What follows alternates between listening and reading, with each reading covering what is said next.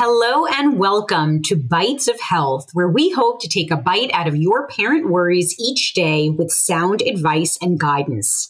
Every morning, we'll answer a commonly asked pediatric question in 5 minutes or less.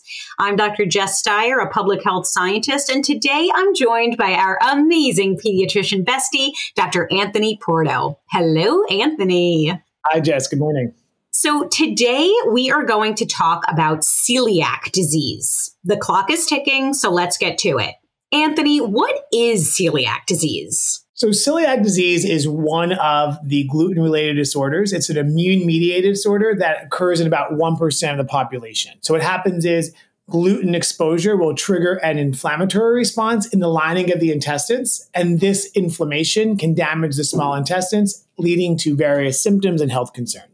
So can you explain who is at risk for celiac disease? So what we do know is that you need to carry one or two celiac genes. HLA-DQ2 and HLA-DQ8 are the two genes that make you susceptible to developing celiac. Now, however, carrying the gene doesn't guarantee that you'll develop celiac disease. About 35 to 40% of the population carries one or both of these genes, but only a small percentage will actually end up developing celiac. You have high-risk groups, so children with type 1 diabetes, Down syndrome, Turner syndrome, those with IgA deficiency, which is an immune deficiency, and those with a family history of celiac disease are at higher risk. In these groups, the incidence actually increases from 1% to about 5 to 10%. Interesting. So are there ways to prevent celiac disease? No, unfortunately, we don't know for those groups that have that gene, what turns that gene on. We think that viruses can turn it on and just being exposed to different things in diet, but there's not one thing to do to prevent it. There have been a lot of studies looking at women who are pregnant, as well as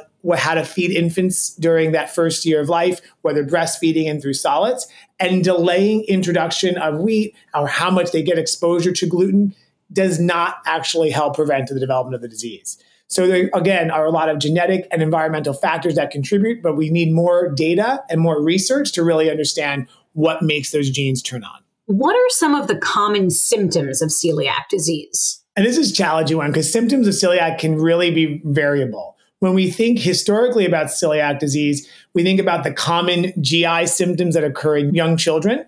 And this includes abdominal pain, abdominal bloating, slow weight gain, nausea, and lactose intolerance. Older children are more likely to present with non-GI symptoms. This is those who are growing in height, so those with short stature, those who may have elevated or inflammation in their liver, those with iron deficiency that's not responsive to iron supplementation. And then some kids just may be asymptomatic. So these are kids who are diagnosed because maybe their family has a history of it and they have no other symptoms. So again, the symptoms can be very variable depending on the child and depending on the risk. All right. So speaking of testing, how do we diagnose celiac disease? What are the diagnostic tests used? So over the last 15 to 20 years, we have an increase in the availability of testing. The major test that we check is the tissue transglutaminase IgA. When this marker is elevated, it's suggestive that you may have inflammation in your intestines from celiac disease. We can also check for the genetic markers, but this is only done in very special cases. Once we have a positive blood work or an elevation in that antibody, then referral to a gastroenterologist is important because this will help us figure out how we should diagnose the child, typically with an upper endoscopy or biopsy. So let's say that the blood tests come back positive. What's the next step? So I think the first step is when you see these elevations, continue to have gluten in the diet because that's the only way we'll be able to fully evaluate. When you see a gastroenterologist, they may want additional testing, whether it's blood test or whether to pursue an endoscopy.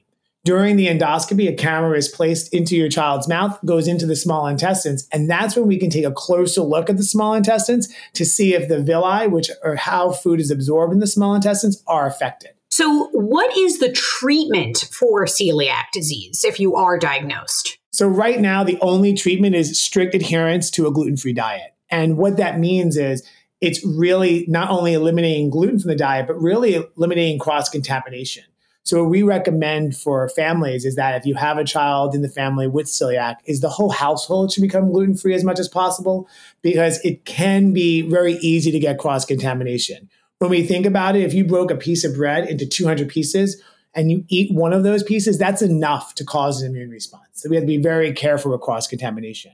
We also want to make sure that parents talk to their child's daycare or school so they're educated on what to do to prevent this cross-contamination. All right. Well, I learned a lot. We hope you learned a lot, and we have lots more to share. You can get your bite of health every day, Monday through Friday. If you like what you've heard here, let us know. Leave us a review on Apple and be sure to tell your friends. Remember, there is no single or best way to parent. Parenting is a journey, and we are all just doing our very best. We wish you happy, healthy, and stress-free parenting.